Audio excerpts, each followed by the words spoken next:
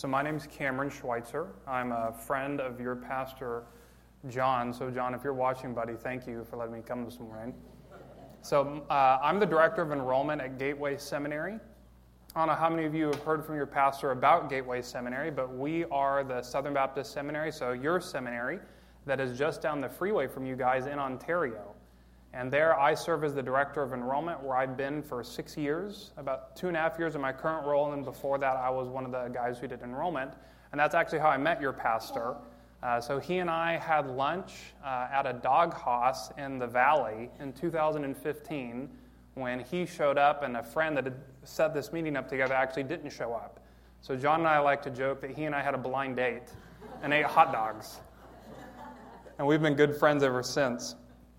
But just in case you guys aren't aware, Gateway exists to shape leaders who expand God's kingdom around the world. And we couldn't do what we do as a seminary if it wasn't for faithful churches like First Baptist Church Walnut Valley, faithfully giving to the cooperative program. So thank you guys for doing what you do to support the seminary and to support your International Mission Board and your North American Mission Board. So from all of us at Gateway, I want to say thank you. And John has told me that there may be a couple here who are interested in seminary. So you need to come talk with me. And anyone who wants to learn more about taking some classes or getting a degree, I can speak with you about that extensively. And I'm offering lunch to anyone who wants to talk with me more about that and take classes at Gateway. Suddenly the whole church will come. Anywho, but that's what I do professionally. But one of my great joys in life is getting to share the word with you all. And that's what I'm so privileged to be able to do here this morning. So thank you for that. Thank you for your worship. Thank you for your prayers, and thank you for your support, and how great it is that we get to serve a God who has loved us and sent his Son into the world to save us from our sins.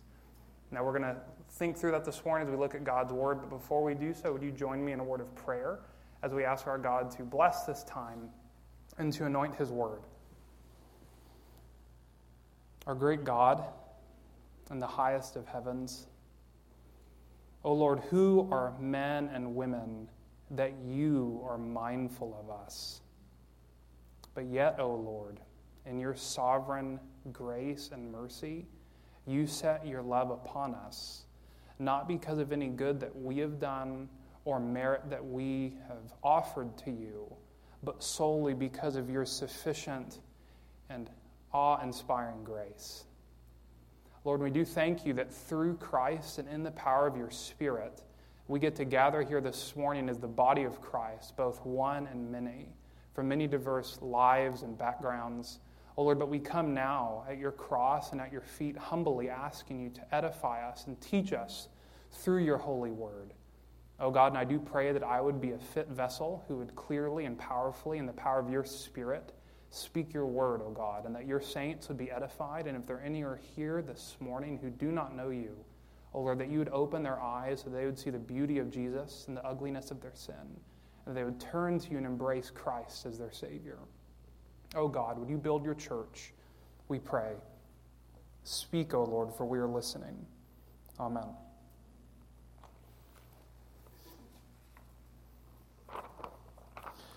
One of the things that fascinates me is thinking through how people in our culture or individuals in our culture think about religion or think about the things of God. And what fascinates me in particular is that despite the efforts of many in our culture, you've seen them, you've heard of them, the atheists and the humanists, the secularists, the people in power, try to remove God from our country. They try to remove God from the discourse of this nation, from the discourse of our culture, from the discourse of our own lives. But what's still fascinating to me is despite the efforts of these people to remove God and any speech of God, as a new survey just showed, more and more people believe that there is a God. There's a general consensus that God does in fact exist. And what's interesting to me is if you've spoken with anyone outside the church about who they think God is, I think among people in America, there's sort of general consensus about who God is. And now what I'm not saying, though, is this general American consensus is something to be applauded, because I think that it's inherently misguided. But what is interesting to know, though, is that for those who claim to believe in God, both inside and outside the church, there is this sort of widespread agreement as to how we ought to conceive of God. And now you've heard this on the news, you've heard this on TV shows or sitcoms or in personal conversations anytime that people talk about God. Let me ask you, if you were to abbreviate the sort of prevailing theology of God in America, what would you say? It'd probably be this, that God is love. That's our culture's prevailing theology. Simply and succinctly. You ask most Americans how they define God, they say that God is love. He loves me unconditionally, and He really just wants me to be happy. And now, don't get me wrong, friends. God is love. That is a well-established biblical truth. But what you typically do not see, however, is that those same Americans would eagerly mine the Bible to discern what it means for God to be love. So instead, such people fashion this God of love into their own image and into their own likeness. And if you speak with them about this God of love that they claim to love, they would say that this God of love loves them by always agreeing with them. That God never says anything harsh. He always wants to make them happy. He commends their pursuit of whatever they think will make them happy. He wants them to be free from any pain. He would never, ever judge or condemn them for their sin. And then most importantly, we are the center of His universe. We are the apple of His eye. We are His most important treasure. He, in fact, needs us to be happy. And so these people would say that this God of love loves them when He makes much of them and gives them what they want.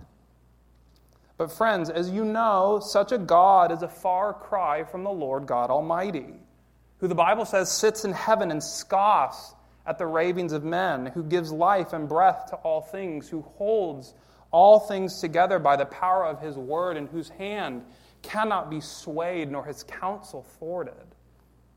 So it breaks my heart that this crooked, man-centered theology has spread throughout the church like a ravenous disease and has infected her with an unbiblical view of God.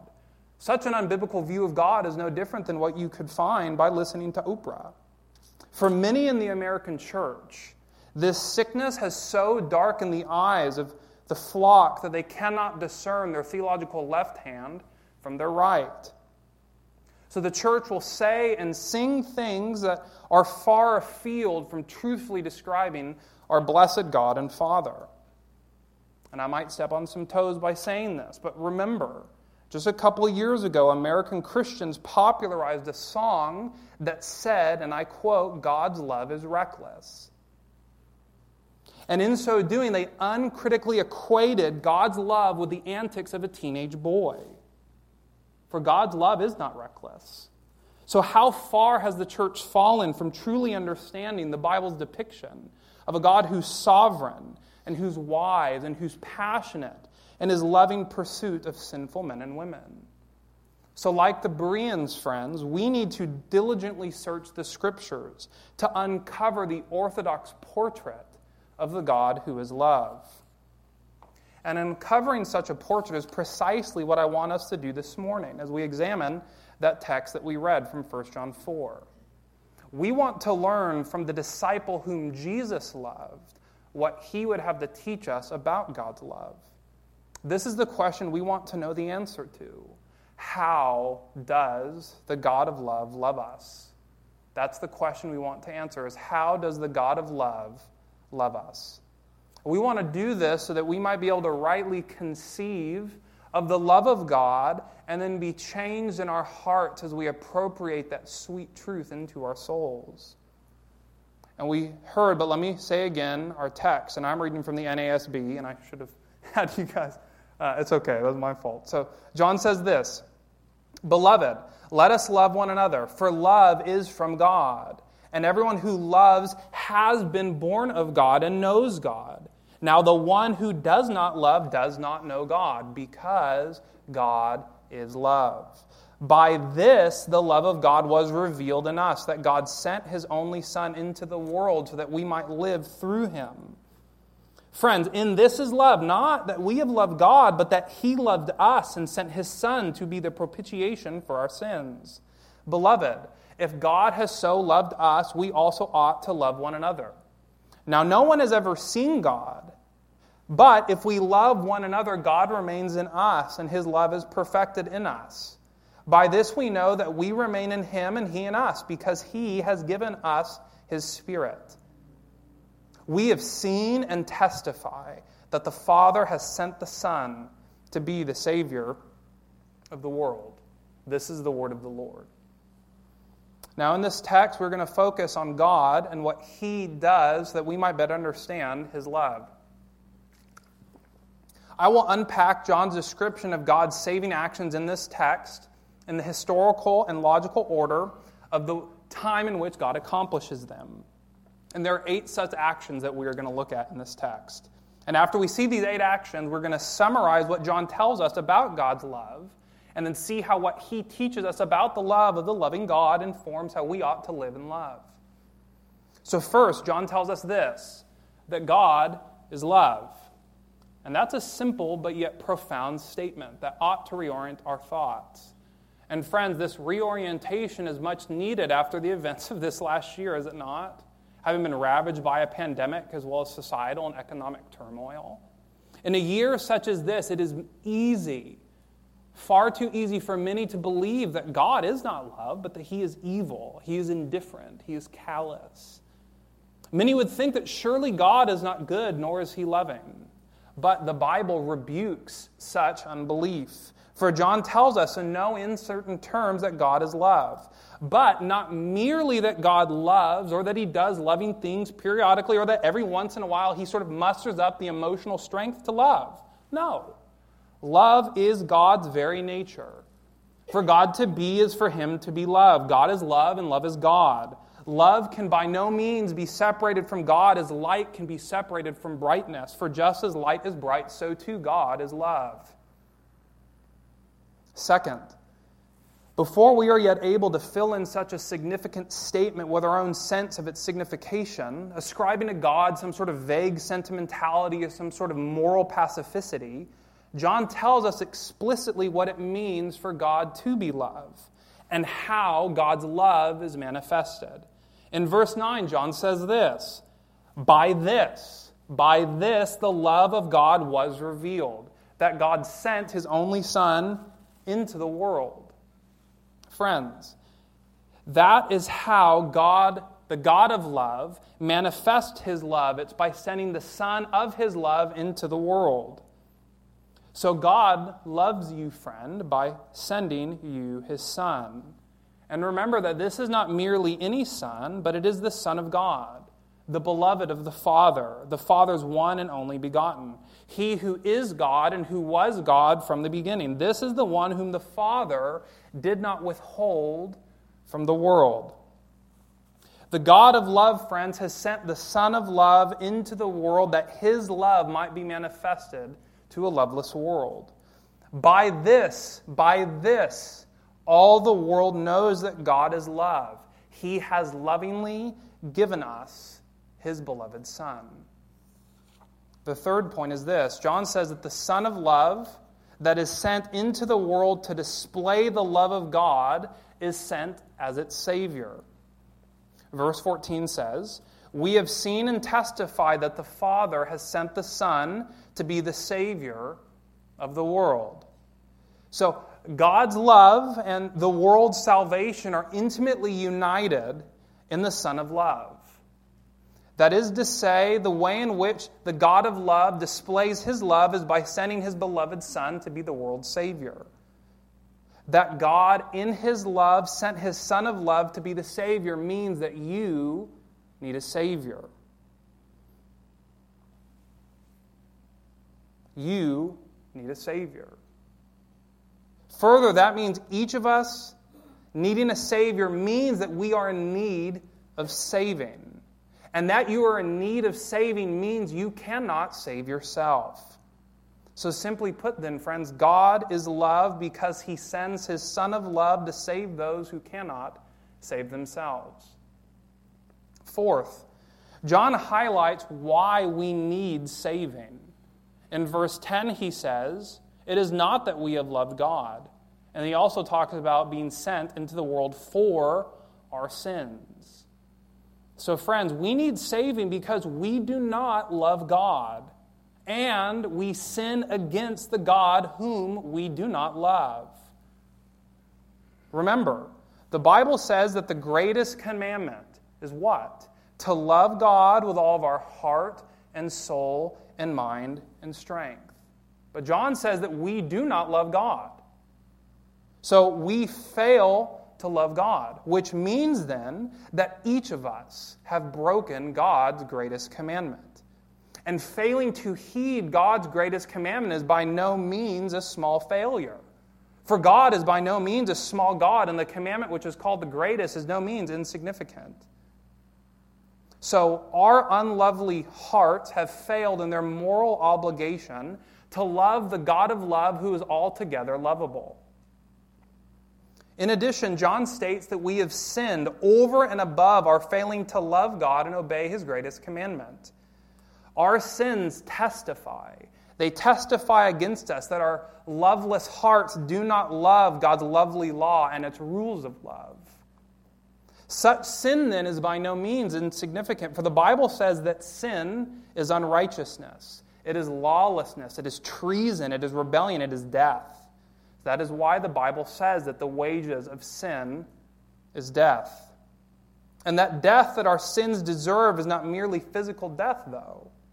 No, for this death is the death of all death that is reserved for all sinners in the lake of fire, where it is said that the fire is not quenched. Further, this sin of yours has made it so that you have been separated from God, and that God has now hidden. He has hidden His face from you so that He will not hear you. So that means there is a chasm fixed between you and God. And you cannot bridge this chasm through your own effort. Your many tortured pleadings will not make God turn His deaf ear towards your cries.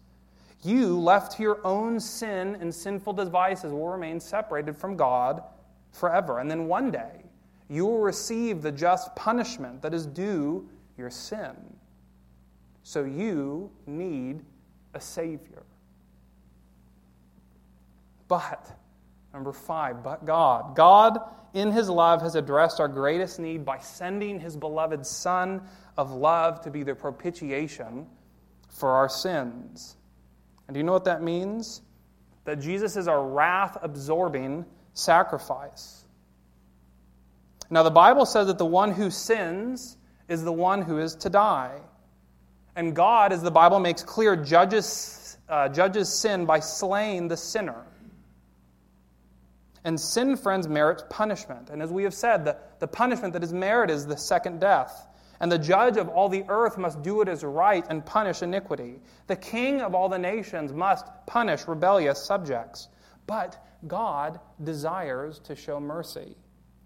He is a God of love who the Word says does not love or delight in the death of the wicked. So He desires that all might turn from their wickedness.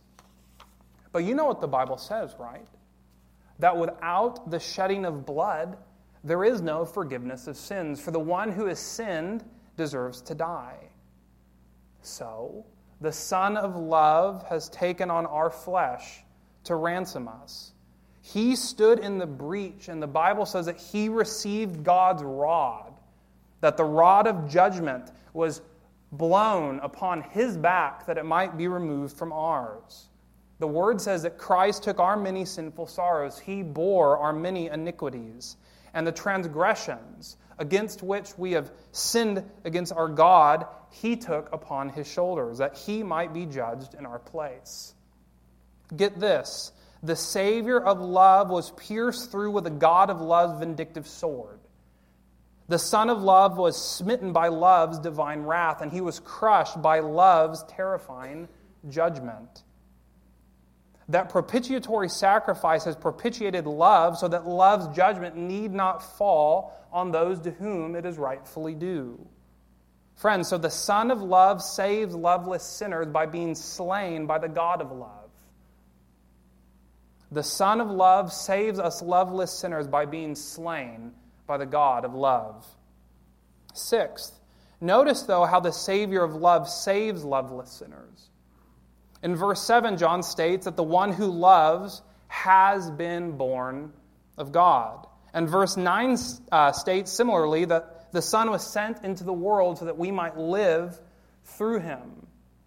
So the Son of love does not merely manifest God's love by being a propitiation for our sins. No, even more than that, he is the living one who unites the dead to his indestructible life. For Christ did not merely bear God's vindictive judgment into the grave. No, Christ, it is said, defeated death. He led the great captor captive. His death defeated death, and he destructively, as I like to say, defanged death's deadly dagger by his sword pierced side. So Christ, friends, is the risen one. He's the King of life and light who gives life to those to whom he is pleased. And as a consequence, then, if God causes such people to be born again, to live through Christ, the living Christ, then you know what that means. We are dead. You are dead. And we are in need of life. Spiritual life. So rightfully then, the Apostle Paul states that those who are in the flesh are dead in their sins. So unless your lifeless, loveless soul is born again, the beloved Son says that you cannot enter his kingdom of love. For your and mine dead and vile hearts are ill fit for his kingdom of life and love and holiness. So be not surprised then that Christ says, unless you are born from above, you cannot see his world of love. But the God of love in love gives us his Spirit, so that through the blessed Son we might be born again by love.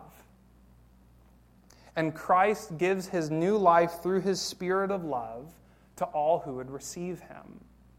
You must be born again, Christ would say, and I will bear you anew through the Spirit of my love. Seventh, friends, see how those newly transformed by love are enabled to live new lives of love. John states this, "Let us love one another, for love is from God. The one who does not love does not know God. Beloved, if God so loved us, we also ought to love one another. No one has ever seen God if we love one another, but God in his love would remain in us, and his love is perfected in us. We love because he first loved us. The one who loves God must. The love of God in you means you must love one another." So get that. Those who were once loveless sinners have been transformed to such an extent by God's love that now they are commanded to live lives of love patterned after the one who is love. In fact, John reasons that the loveless now turned lovers have been so thoroughly transformed by love that he expects them. Nay, in fact, he commands them to love one another. That is how thorough the Apostle John believes that your transformation through love has occurred, that he can command you to do the very thing which just a few verses before he said you cannot do. So friends, be fully persuaded that John says you must do the thing which you in your flesh cannot do in your own power or strength. What you were once defined by your inability to do, I now expect you to do. For you are now a son and daughter of love. Lastly, John makes a profound statement of what becomes of those who've been so transformed by love to become lovers themselves. He says this, if we love one another, God remains in us, and his love is perfected in us. And I'm going to add a little insertion. By his love being perfected in us, we know that we remain in him, and he in us, because he has given us his Spirit. So not only has the God of love sent his Son of love to save loveless sinners from love's judgment, and not only has love transformed the loveless into lovers by his love, more amazingly yet, love himself promises that he will abide in us and never leave his little tiny abode. So friends, the God of love gives the Spirit of love through the beloved Son who perfects love's love in us. So the love of God is in us, and we are in the God of love. And we, as Jonathan Edwards would say, is we will be lost in love until we become one with He who is love. From age to age, all is love, and love is all. That is the gospel of Jesus Christ. So John teaches us this, friends, about God's love. This is the answer to that question. What does John teach us about the love of God? What is the love of God? What does it mean for God to love us? It means this. God loves us by sending His Son of love to save those who do not love Him, that they might be transformed by love to become lovers of God and of others. Let me say it again. That is what John teaches us about the love of God. God loves us by sending His Son of love to save those who do not love Him, that they might be transformed by His love to become lovers of God and lovers of others. That is what the love of God is, and that is what the love of God does. And let me mention just a few points of application in view of what John is teaching us. First, I don't know any of you, and I don't know where any of you are in your state before God.